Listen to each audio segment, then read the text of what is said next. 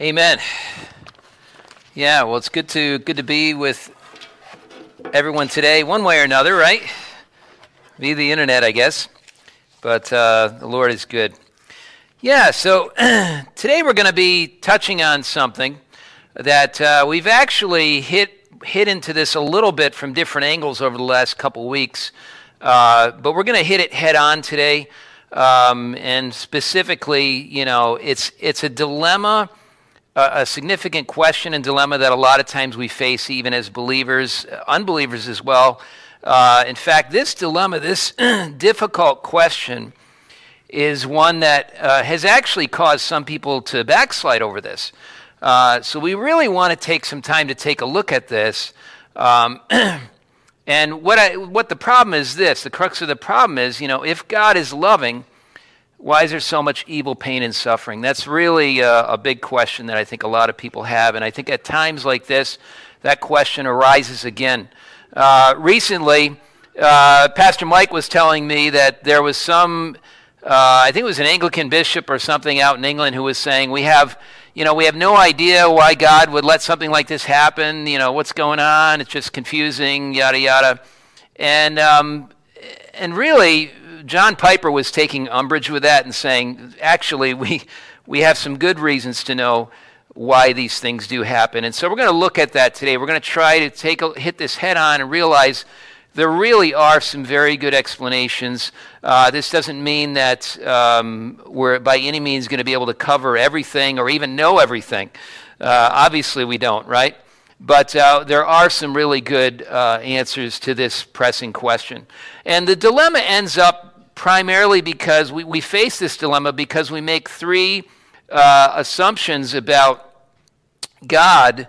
And these assumptions are based on things that the Church Universal has been teaching for 2,000 years. And even before that, the rabbis. I mean, these are three key things about God himself. And number one is this: God is all-powerful. 58 times in the Scripture, God himself describes himself as the Lord Almighty. In that term Almighty, Shaddai, it means the most powerful. Pantokrator, the Greek word, it means he who holds sway over all things. In fact, it's the Greek word for the word omnipotent. In fact, in some Bible translations, it's actually translated omnipotent. And so that's what it means. God is all-powerful. We believe that.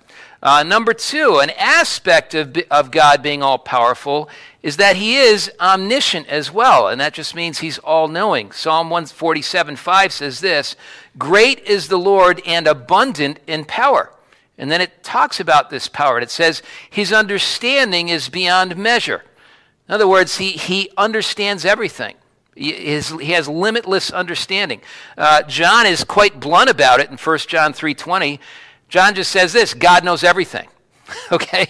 That's pretty straightforward, right? Psalm 139:4, even before a word is on my tongue, you know it altogether.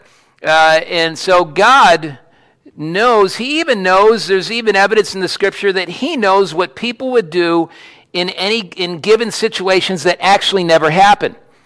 We see that in the story of David and Keilah in 1 Samuel chapter 23, verses 10 through 13. So we see that aspect of God being all-knowing. And then we also see, thirdly, that God is love, right? Scripture teaches that God is love, 1 John 4:8.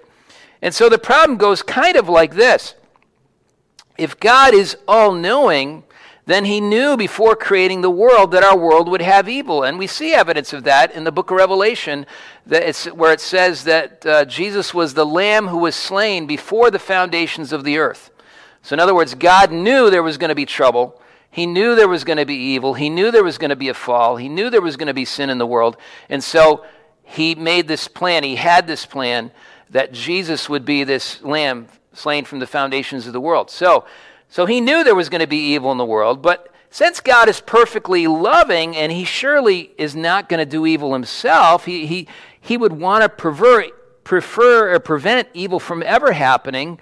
And since he's all-powerful, we would think that he could prevent evil from ever happening, right? And so that's the dilemma people face. You know, wouldn't he surely want to prevent it in the first place? Why do we need to have Jesus die on the cross? Why just never have evil at all? Why can't we just never have evil?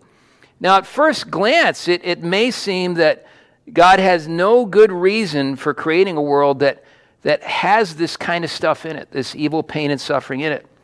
And at first glance, it may appear to be that case. But, it may not necessarily be that way. First of all, we need to remember one thing, that God will never do something false. He'll only do things that are true, right? Jesus said, I am the truth.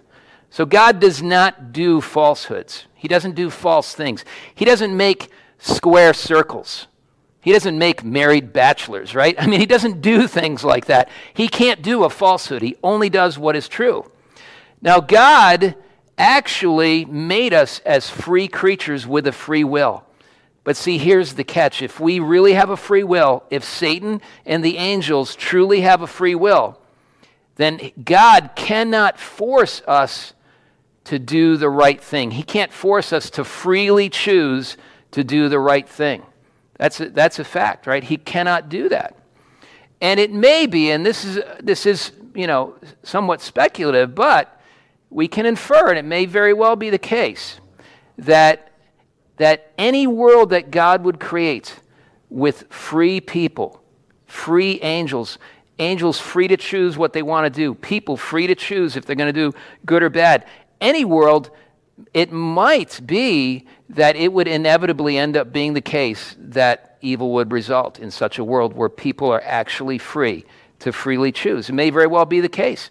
And if that's true, then moral evil is not God's fault, but it's the fault of creatures who freely choose to do the wrong thing. It's actually what it would be. In fact, even some of the natural evils may come about because of that. Romans 8:19 through 21 talks about the fact that that even all of creation is actually groaning, it's actually suffering right now, waiting for the revelation of the sons of God, of people who want to do the right thing, who are rightly connected with God. And so we see that perhaps even many perhaps all natural evils are ultimately caused by that. So secondly, and this is another important issue, we're really not in a position to say that God has no good reason for allowing some pain or some suffering or evil to happen, right? We're not in a good position to say that. We simply are not all-knowing and omniscient. We simply don't understand that thing, right? Remember what 1 John 3:20 says, God knows everything, right? We don't, right? And so that's the bottom line. We just are not in a position of doing that. I mean, and we talked about this the last couple weeks, right? Jesus dying on the cross is a classic example, right? My God, why have you forsaken me? It doesn't make any sense, right? And in his humanity, Jesus felt that way.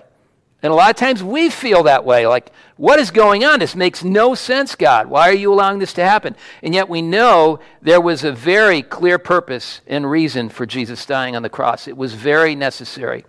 And so again, we just can't know.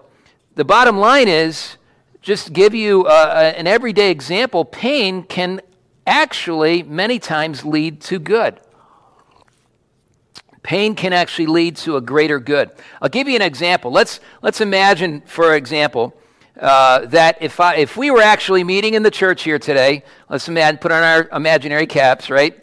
We're actually all meeting in the church here today, and I say to you, hey guys, by the way, on your way out the door when you leave today, there's going to be somebody at the door, and they're going to be poking you with a really long needle. It's a long, sharp needle. They're going to poke you, and it's going to hurt for a few seconds. But just be sure to make sure you get poked in the arm on your way out the door.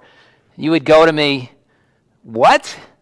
Like I want to get hurt? Like what are you trying to give me tetanus or something? I mean, what are you doing? That's ridiculous, Bob. Why do you have somebody stationed at the door to poke me with a long needle? Okay, well, what if I added a little bit of information? Oh, I forgot to mention, it's a COVID-19 vaccine. You'd go, oh, yeah, okay, go ahead. I'm willing to get poked in the arm and endure some pain because of the greater good that will come about by this vaccine. But now let's imagine for a second that you're 2.5 years old, and I tell you that. Would you possibly be able to understand? No. I mean, I can remember when my son was about 2.5 years old, and we had to take him to the hospital. And I don't even remember what the issue was, but I remember they needed to take his blood. And there he is looking at me, my trusting son, and I have to hold him down while they're poking his hand with a needle. And they couldn't get the blood in there, and they had to poke, and they had to repoke, and they had to repoke. And it seemed like an eternity, and he's looking at me like, who are you, you evil man? Why are you allowing me to go through this pain, And I just want him to get better, and there's no way I can explain to him what I'm up to. Why? Because he simply did not have the capacity to understand. And that's the way it is with us, brethren. And we simply do not have the capacity that God has to always understand what's going on or why things are going on the way they are. We just simply don't have it, right? And we see this in the story of Job, don't we? Job wants to know, God, why are you allowing this? And God basically doesn't tell him, right? But what does God do? God takes Job aside, and he does talk to him eventually, and he says, okay, Job, let me tell you, let me just show you the creation, stuff that I made. Like, do you have any idea how I did this? Do you have any idea how I did that? Do you have any idea and he talks about all these aspects of creation, and Job is going, I haven't the faintest idea. I haven't the faintest idea. And God's like, and you actually want me to explain the why that you're going through this? Job, this is so beyond your capacity to understand. And one of the things we know now that we know from the story of Job that I don't think Job quite grasped, it was a very important thing, and that is one of the things that we learn from the story of Job is that people sometimes suffer who don't necessarily deserve it, like they weren't necessarily doing anything wrong, and they're suffering, right? The other thing we see in the story of Job is that Satan, even though Satan was involved in Job's affliction, he actually couldn't do anything to Job without God's permission. And that's important, right? If we trust in the character and the nature of God, we can realize that even when Satan's involved, God overrules even Satan. God can work good out of even ugly, terrible situations where even Satan is involved in it, right? So there's some very important things that we learn from that. But the bottom line is one of the key things we learn is we just sometimes aren't going to be able to figure it out.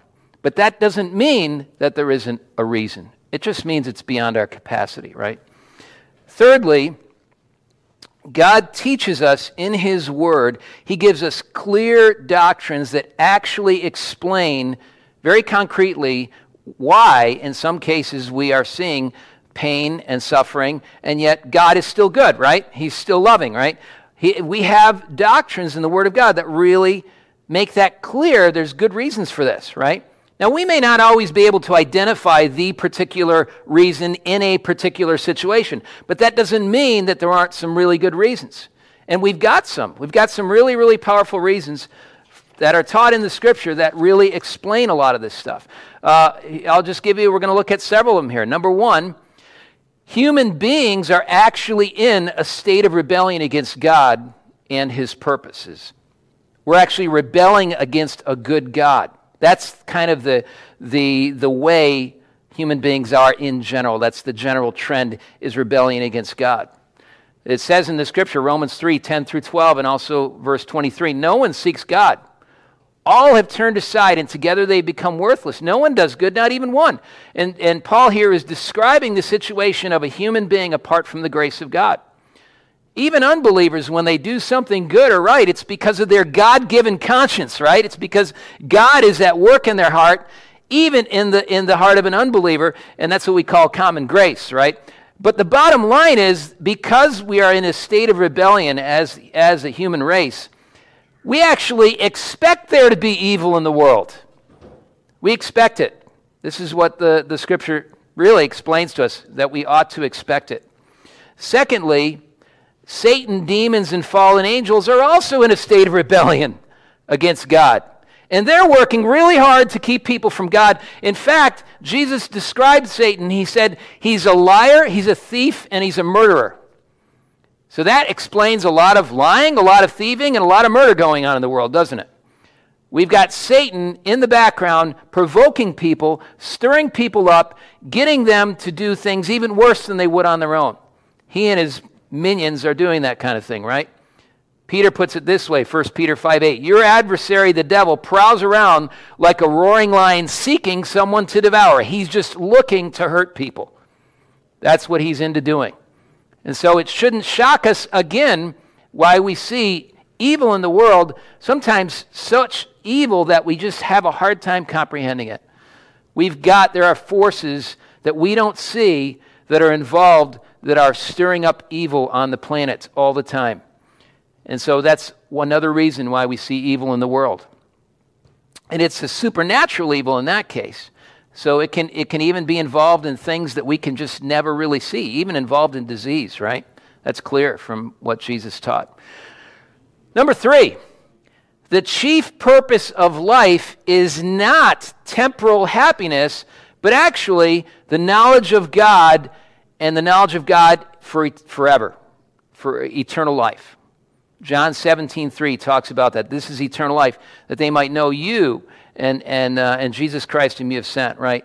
The bottom line is, brethren, that is the chief purpose of our life. It's not the temporal happiness. We're really not God's pets, okay? I think a lot of times people, even Christians, we can think that, okay, we're just, we think of our little pets, our little animals, my wife's, we have this cat at home, and my wife just loves that cat. Oh, she dotes all over that thing. She doesn't want to see that thing suffer at all, right?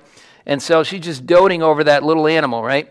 And we think that that's kind of the way God ought to be with us. And like he ought to make like our lifespan here, for the cat, it's, 15 years. For us, it's 70, 80, 90, however many years, 100, whatever. We think, okay, God, it just ought to be all like smooth and everything amazing. And God's saying, that's not my chief goal for you, right? That's clearly not what the Scripture teaches. The knowledge of God is an incomparable good, and it outweighs any suffering or any pain that we may have to endure.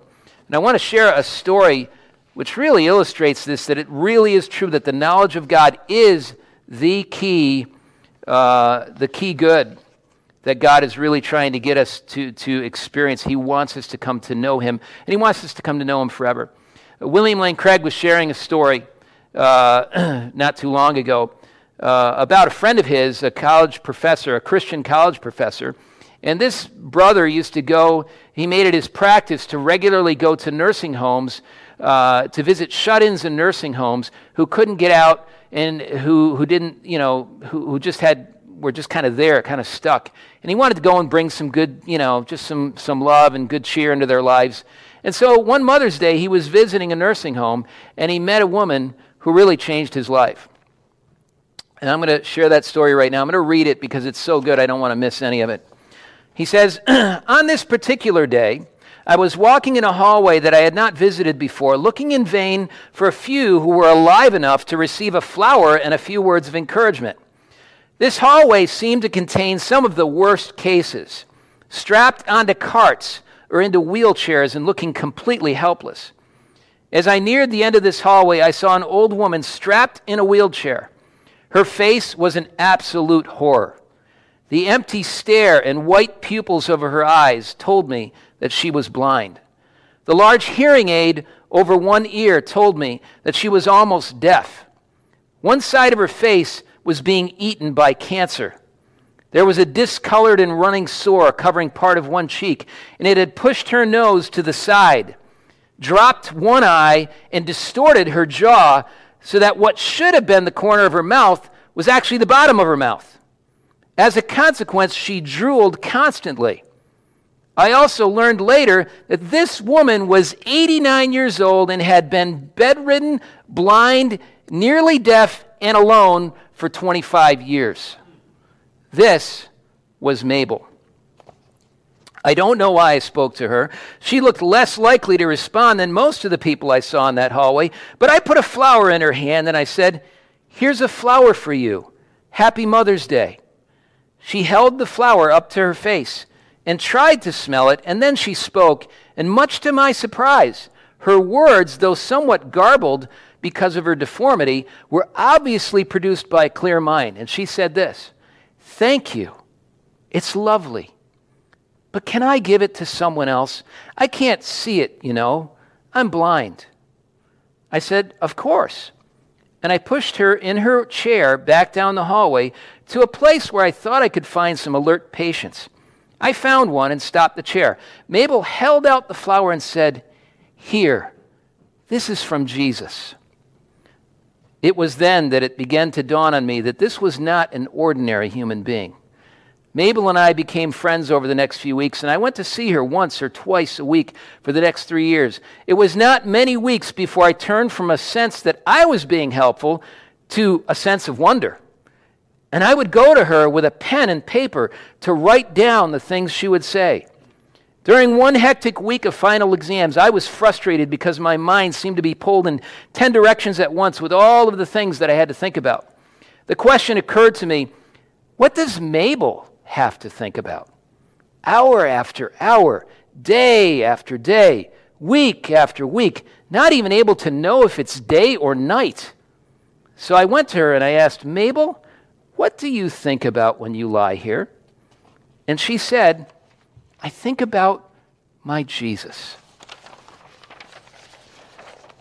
I sat there and thought for a moment about the difficulty for me of thinking about Jesus for even 5 minutes.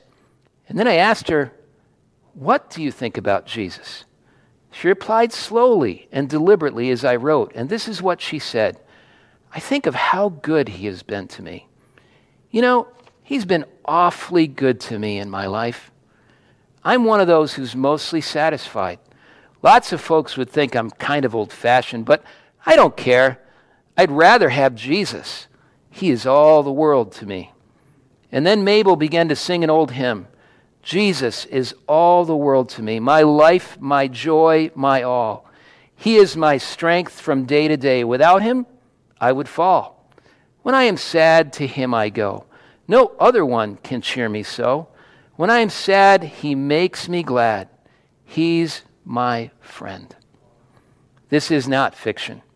Incredible as it may seem, a human being really lived like this. I know. I knew her. How could she do it? Seconds ticked and minutes crawled, and so did days and weeks and months and years of pain without human company and without an explanation of why it was all happening. And she laid there and sang hymns. Isn't that powerful? Brethren, Mabel was more than an overcomer through Christ Jesus, right? She valued her knowledge of God. She because she experienced Christ. This so outweighed the temporary pain and suffering that she was going through. She really knew her God. And knowing God is far more incomparable good than anything else. That was Mabel's judgment. And I think God wants it to be ours as well. She really, really got that. And this leads us to a fourth point. God's purposes are not restricted to this life alone, but they spill over beyond the grave into eternal life. Paul puts it this way. He endured many hardships, and he said this, "For our light," this is 2 Corinthians 4, 17 through 18, "For our light and momentary troubles are achieving for us an eternal glory that far outweighs them all." Romans 8:18, "I consider that the sufferings of this present time are not worth comparing with the glory that is to be revealed to us," right? So the bottom line is, brethren, this isn't all there is. This isn't all there is. And whatever it is we have to go through now will be more than recompensed in the age to come, by far. Fifthly, because God's ultimate goal is actually that people would come to know him and live in his kingdom forever and experience eternal happiness, he will actually, I don't think he prefers to do that. In fact, I know he doesn't, because Ezekiel says he takes no pleasure in the punishment of the wicked. And yet, he will sometimes deliberately bring or allow pain and suffering. Why? In order to save many more souls forever. God is actually thinking about that. And we talked about this a couple weeks ago, but it's really true. Now, if you look in Psalms chapter 2, actually I'll come to that later, just to give us an example of that. We know from the story of the Exodus, we know about the Egyptians, right? we understand that God, he punished the Egyptians with plagues. Why? Because of the oppression and the slavery and the evil that they had done and they inflicted upon the Israelites for so many years. That was certainly one of the reasons, we would think, right? And I think it was. I think you could make the argument that God was judging them. God was pouring out wrath on them because of the evil that they had done to his people. But did you know the Scripture teaches an entirely additional reason, a very important one, which I think we often fail to realize. And that is, God actually brought plagues on the Egyptians in part so that many Egyptians would actually come to know him. That's right. So that Egyptians would get saved. That's one of the reasons why he punished them. Exodus 7:5 says this. God is talking about his plagues, and he says this: "The Egyptians shall know that I am the Lord when I stretch out my hand against Egypt and bring out the people of Israel from among them." God is saying, a lot of Egyptians are going to come to know me when I do this. It's going to radically affect where they're at, really forever, because of this. In Numbers 33:4, God says this. He says, it says in the Scriptures, "On their gods also the Lord executed judgment." Okay, so God executed judgment on the gods of Egypt. And it's interesting, we don't have time to get into it, but when you look at the plagues, those plagues were very strategic. They actually, in each case, each one of those plagues directly attacked and superseded the power of various deities in the Egyptian pagan belief system. God was essentially saying, these gods are no gods at all. They don't have any power at all. I have power over all of them. I am the only God. It's essentially what he was telling the Egyptians in those plagues. God was actually communicating something to them in doing that. And it wasn't just the Egyptians. Exodus 12:38 says this: "A mixed multitude also went up with them," with the people of Israel. There were actually people from all different people groups who joined themselves to the nation of Israel to leave Egypt with them and to go follow the Lord. Isn't that amazing? We find out later in Numbers 12:1, Moses ends up later on, he has a second wife, and she's a Cushite. Who's a Cushite? A Cushite is an Ethiopian. Moses married a black woman. Okay, but what does this show? This shows that God was rescuing and saving all kinds of people when he was pouring out these plagues on Egypt. This was not merely God in his wrath being mean or something. No, God, even then and always, has been interested in saving people and in rescuing people for eternity. It's interesting when you look at history, we actually know around the time of the Exodus, suddenly, mysteriously, for about a generation, a lot of Egyptians became monotheists. It's very interesting. It's actually in history. And we see other examples of this throughout the Scriptures. The book of Judges, the people fall into idolatry. What happens? They suffer all kinds of evil. They get attacked. I mean, stuff happens. What do? They repent and they turn back to the Lord, right? God, it's not like God was going, gee, I can't wait to punish them again. No, of course not. God's heart and desire, he takes no pleasure in the punishment of the wicked, right? He doesn't want to do that. He'd much rather just bless people for their entire life.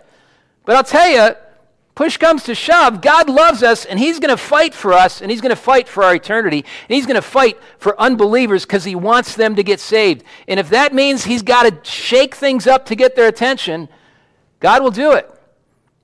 It's just too important to him. He loves people way too much to just let them go on their merry way off to hell. God is not content with that. And so God intervenes regularly and allows stuff to happen to get people's attention. We see this happening again and again throughout the Scriptures. And then we even see, this also explains sometimes why the people who love God suffer. You know, what happened in the book of Acts in regards to Stephen's persecution, it says in Acts chapter 8, verse 1, "There arose a great persecution against the church in Jerusalem." But then what happened because of that? They were all scattered throughout the regions of Judea and Samaria. And then verse 4 says, those who were scattered went about doing what? Preaching the word. It led to the spread of the gospel. Chapter 11, verse 20 says, and some of who? Some of these people who were scattered because of Stephen's persecution, on coming to Antioch, spoke to the Greeks also. They started speaking not just to the Jewish diaspora, but also to Gentiles, to people who were not Jewish. They began sharing the gospel with them. And a bunch of these Gentiles started getting saved as well. And that church, in turn, Paul and Barnabas get involved in that church, and eventually that church becomes the major sending church, sending out Paul and Barnabas' missionary team, taking the gospel throughout the world. All because of Stephen's persecution. I mean, it's amazing. So sometimes as believers, we say, God, why am I going through this? And God is saying, because I want you to be a witness and a testimony to those around you who don't know me. We go through suffering and difficulty sometimes for that reason. Now, it's not just the church where this makes sense, but really all around the world. In parts of the world where there is greater suffering and hardship in general, we tend to see greater growth in the church. This is just a fact of history. I'll just throw out a few examples quickly. South Korea. Now, before I do that, I was going to read Psalm 2. Let me take a look at this. And this actually states it. I want you to know this is biblical, okay? Take a look at Psalm 2. It says this: Why do the nations rage and the peoples plot in vain? The kings of the earth set themselves and the rulers take counsel together against the Lord and against his anointed, saying, let us burst their bonds apart, cast away their cords from us. In other words, the world is saying, the world leaders of the world and many people in the world are going, we don't want God's rules. You know, because they don't know the Lord, God's ways just feel like a big wet blanket. Those of us who know the Lord, we love his commands. We delight in doing his will and following his ways. It's what we want to do. When we stumble and we fail, we get bummed, right? The world, on the other time, a lot of times gets bummed when God says this is the way it ought to be, right? And so they want to burst forth these bonds, right? He who sits in heaven, verse 4, laughs. The Lord holds them in derision. It's funny to God. Verse 5, then he will speak to them in his wrath and terrify them in his fury. Why? Because he wants to be mean? No. Saying, as for me, I have set my king on Zion, my holy hill. I will tell of the decree. The Lord said to me, you are my son. Today I have begotten you. Ask of me, and I will make the nations your heritage and the ends of the earth your possession. You shall break them with a rod of iron and dash them in pieces like a potter's vessel. Now, therefore, because God is serious about this, God wants an inheritance for the Son. In other words, he wants people to have eternal life and be in his eternal kingdom, and he wants them from every nation on earth, every people group on earth. So therefore, verse 10, O kings, be wise, be warned, O rulers of the earth. What's the warning? Verse 11, serve the Lord with fear and rejoice with trembling. Kiss the Son, lest he be angry and you perish in the way, for his wrath is quickly kindled. Blessed are all who take refuge in him. God essentially says, here's your choice, world. I want to just pour out blessing on you. If you take refuge in me, blessing's on the way. I'll bless that nation whose God is the Lord. If you resist me and you turn against me, I'm going to have to get your attention. Prefer not to do it, but I'm going to get an inheritance from all the nations. I want to save people. I want to rescue people from all the nations. I am not content to let it go as the status quo is. God is essentially saying he wants to rescue people. And so we see this throughout history. This has happened so many times, it's scary. I've literally documented well over 100 cases, and I'm sure there's many more. But I'll give you a few, just to throw out a few. South Korea, around 1900, there were no known Christians in Korea at this time. The first missionaries that we knew of start going to Korea. Okay, now there may have been some in more ancient times, but at this point, it seemed like there was no church in Korea. So missionaries go to Korea. They're greeted by arrows. And so one of these missionaries writes home and says, everything's closed here, don't even bother coming. I mean, they were so hostile to the gospel, right? And after a good 40 years, there was very little fruit to show for it, only a handful of Korean believers. And then World War II happened, and they were occupied by the Japanese, and they got rescued by who? A bunch of foreigners, right? They hated foreigners. They didn't want to listen to foreigners. They were very monolithic in their culture. And yet, foreigners rescue them from the Japanese. Then comes the Korean Civil War, right? The Korean War. And what happens? A lot of people who are opposed to communism get rescued again by foreigners. And what do? They start to open up to foreign ideas. And before you know it, they start listening to the missionaries. And lots of Koreans start to get saved. And before you know it, by the 1970s, the church is growing like gangbusters. And today, about half of the population in South Korea are born-again Christians. I mean, they, per capita, send out more missionaries than anybody else in the world. And then in Iran, the Islamic Revolution, 1979, there was a secular king before the Islamic Revolution hit Iran in 1979 and overthrew this secular king and set up an Islamic state. And great persecution broke out against the church. The church at that time only had a few thousand believers, literally 4,000 or 5,000 believers in 1979. That was it. And I talked personally with one of the leaders in the church at that, he was a leader at that time. I talked to him 16 years later, but he told me at that time, he said it was really hard to get a hearing for the gospel with any Iranian. It was hard to get any of them to pay any attention to the gospel. Oh, they just kind of put it off. And then when Islam took over in force, I mean, they were majority Muslim before that, but I mean, when the Islamic State of Iran got established, the Islamic Republic, people began to see, in his words, how ugly Islam really is. I mean, that's what he said. That's how he put it. And he said, we began to see people opening up to the gospel like never before. And by the time I talked to him, he was talking about over 20,000 believers in a matter of about 15 years. Well, that trend has continued exponentially. Today, there are estimates of, if you include the Iranian diaspora, of about 1 million Iranian believers, Muslim background believers, about 1 million. Because of why? Because of tremendous suffering and hardship that came on that nation. It opened them up to the gospel like never before. El Salvador in 1980, less than 2% of the population are evangelical believers. There's economic devastation due to a massive drop in the price of coffee. Many people who were doing okay are suddenly economically distraught, and poverty spreads throughout the land. There's a civil war happens. It's a bloody civil war. It's horrible. It's terrible. Within 10 years, by 1990, more than 20% of El Salvadorians are born-again Christians. Just saying. Guatemala and Colombia have similar stories.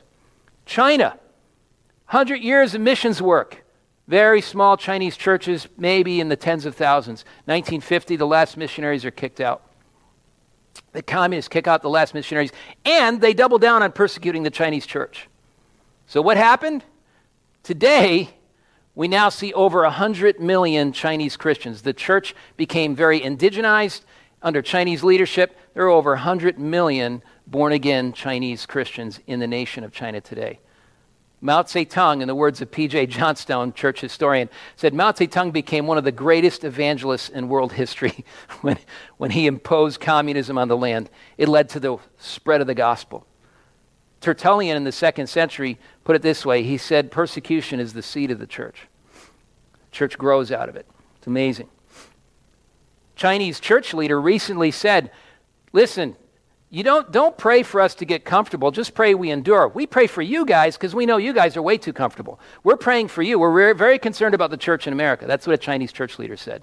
He says it's way too apathetic. It's way too lukewarm. We're really praying for you guys that God will wake you guys up.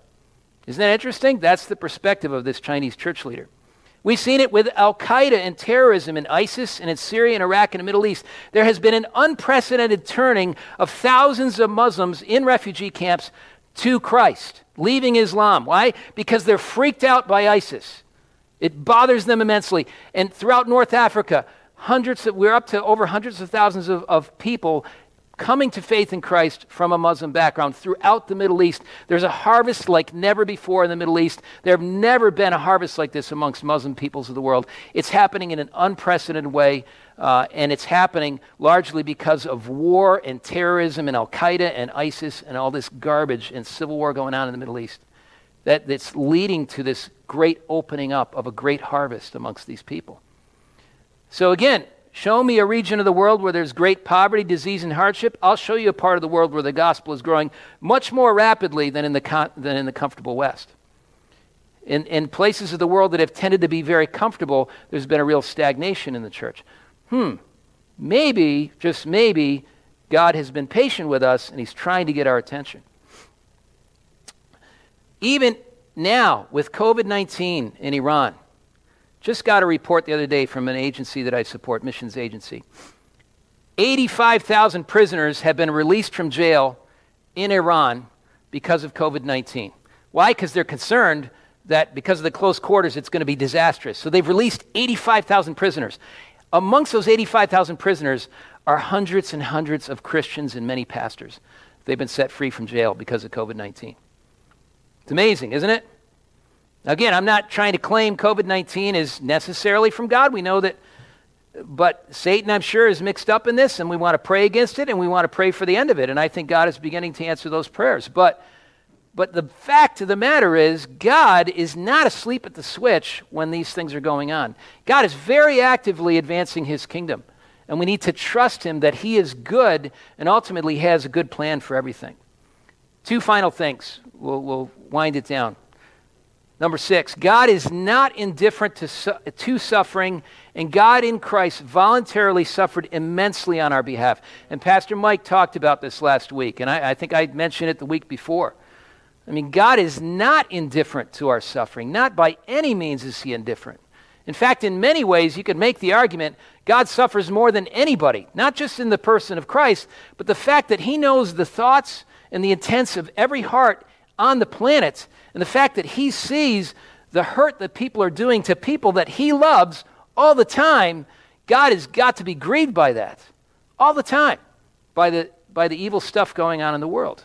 So God is not indifferent. God enters into our suffering. He is very engaged and very aware of the suffering and the evil and the pain in the world, and it pains his heart. So much so, thank God, he's going to bring it to an end. Aren't you glad? And that's the 7th point. God will judge all the evil in the world with perfect justice, and he actually will eliminate evil from the age to come. That is a really important truth we've really got to get a hold of. The fact is that God is just, and nobody's going to get away with anything, right? But ultimately, God will bring evil to an end. It's not going to go on forever. I'm really glad. In fact, when we've been there, 10 billion years, the longer that we're there on the other side of eternity, this age, the Bible talks about this life, it's like the blink of an eye. It's so brief.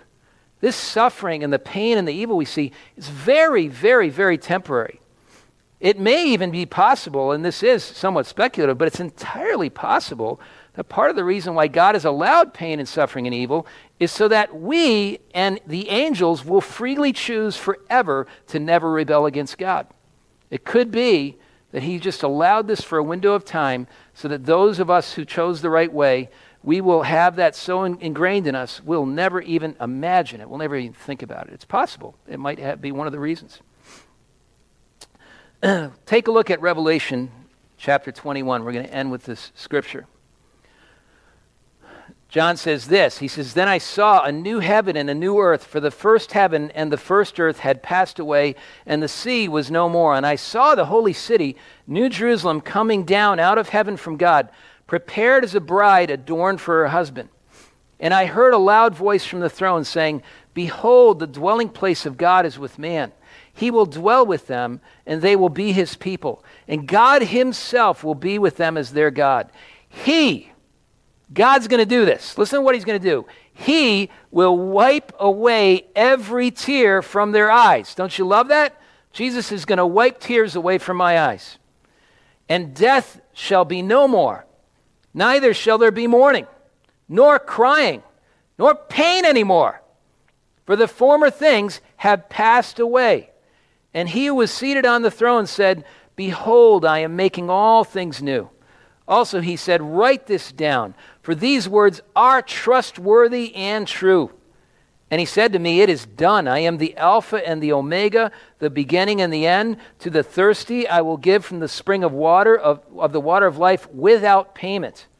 The one who conquers will have this heritage, and I will be his God, and he will be my son. But as for the cowardly, the faithless, the detestable, as for murderers, the sexually immoral, sorcerers, idolaters, and all liars, their portion will be in the lake that burns with fire and sulfur, which is the second death. Now, many people have complained about that last part, and they've said, well, why couldn't God have just made it, got rid of hell and not have hell? Well, hell, essentially, what is hell? Hell is the absence of God. That's all hell is. You see, the Bible teaches us that every good thing comes from God, James 1:17, literally every good thing. And the problem is a lot of unbelievers, they have a lot of good things in their life, but they don't recognize it's all tied into God. God is blessing them. That's why they enjoy good things. That's why they generally often like their lives, because God is blessing them with all these good things. And they're indifferent to him, and they're not interested in him. They don't want him. They don't want him. What is God to do? Is he going to force them to be with him forever? Is he going to force them to be with people who love him forever? They're not interested in him. They don't want to be there. They want to be apart from him. Now, they also don't want it to be a bad situation. They'd love to continue to have the good things they have now forever, right? That's what they'd really like. But the problem is, everything good comes from God. If you willfully distance yourself from God and say, I don't want you, God respects people enough to say, okay. And he knows they have reached a point in their heart where they have hardened their heart, and this is the way it's going to be. They will never want him. And so when that point comes and they die without him, God says, okay, you've made your choice. You can spend forever without me. And he basically banishes them from his presence. And that is hell, because everything good goes with it. That is hell. And that's what God doesn't want people to experience. He so wants people to experience his love. It is not God's will that anyone should perish. And if you're here today and you're listening to this and you're going, what must I do to be saved? I don't want to perish. I do want to come to know God. How do I do that? What do I do? You need to realize that God sent his son, Jesus Christ, to die on the cross to pay for your sins. God so loved the world that he sent his only begotten Son, that whoever believes in him should not perish, but have everlasting life. This is God's desire for you. And what you need to do is you need to repent and ask God to forgive you for your willful disobedience to him, your willful ignorance of him and just pushing him away, and your indifference to him, sometimes perhaps even hostility toward him. You need to repent of that and say, Lord, would you please forgive me for pushing you away? I want you to take over my life. I want to be rightly connected with you again. Forgive me of my sins. Right now, just pray with me. Father, just thank you that you sent Jesus to die on the cross to pay for my sins. Thank you that I can be forgiven, and thank you that you can take over my heart and my life and move me in a different direction now. Lord, I want to go in your direction.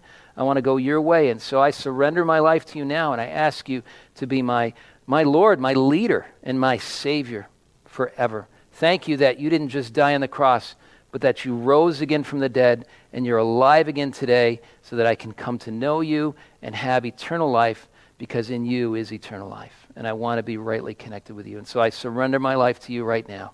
In Jesus' name, amen and amen.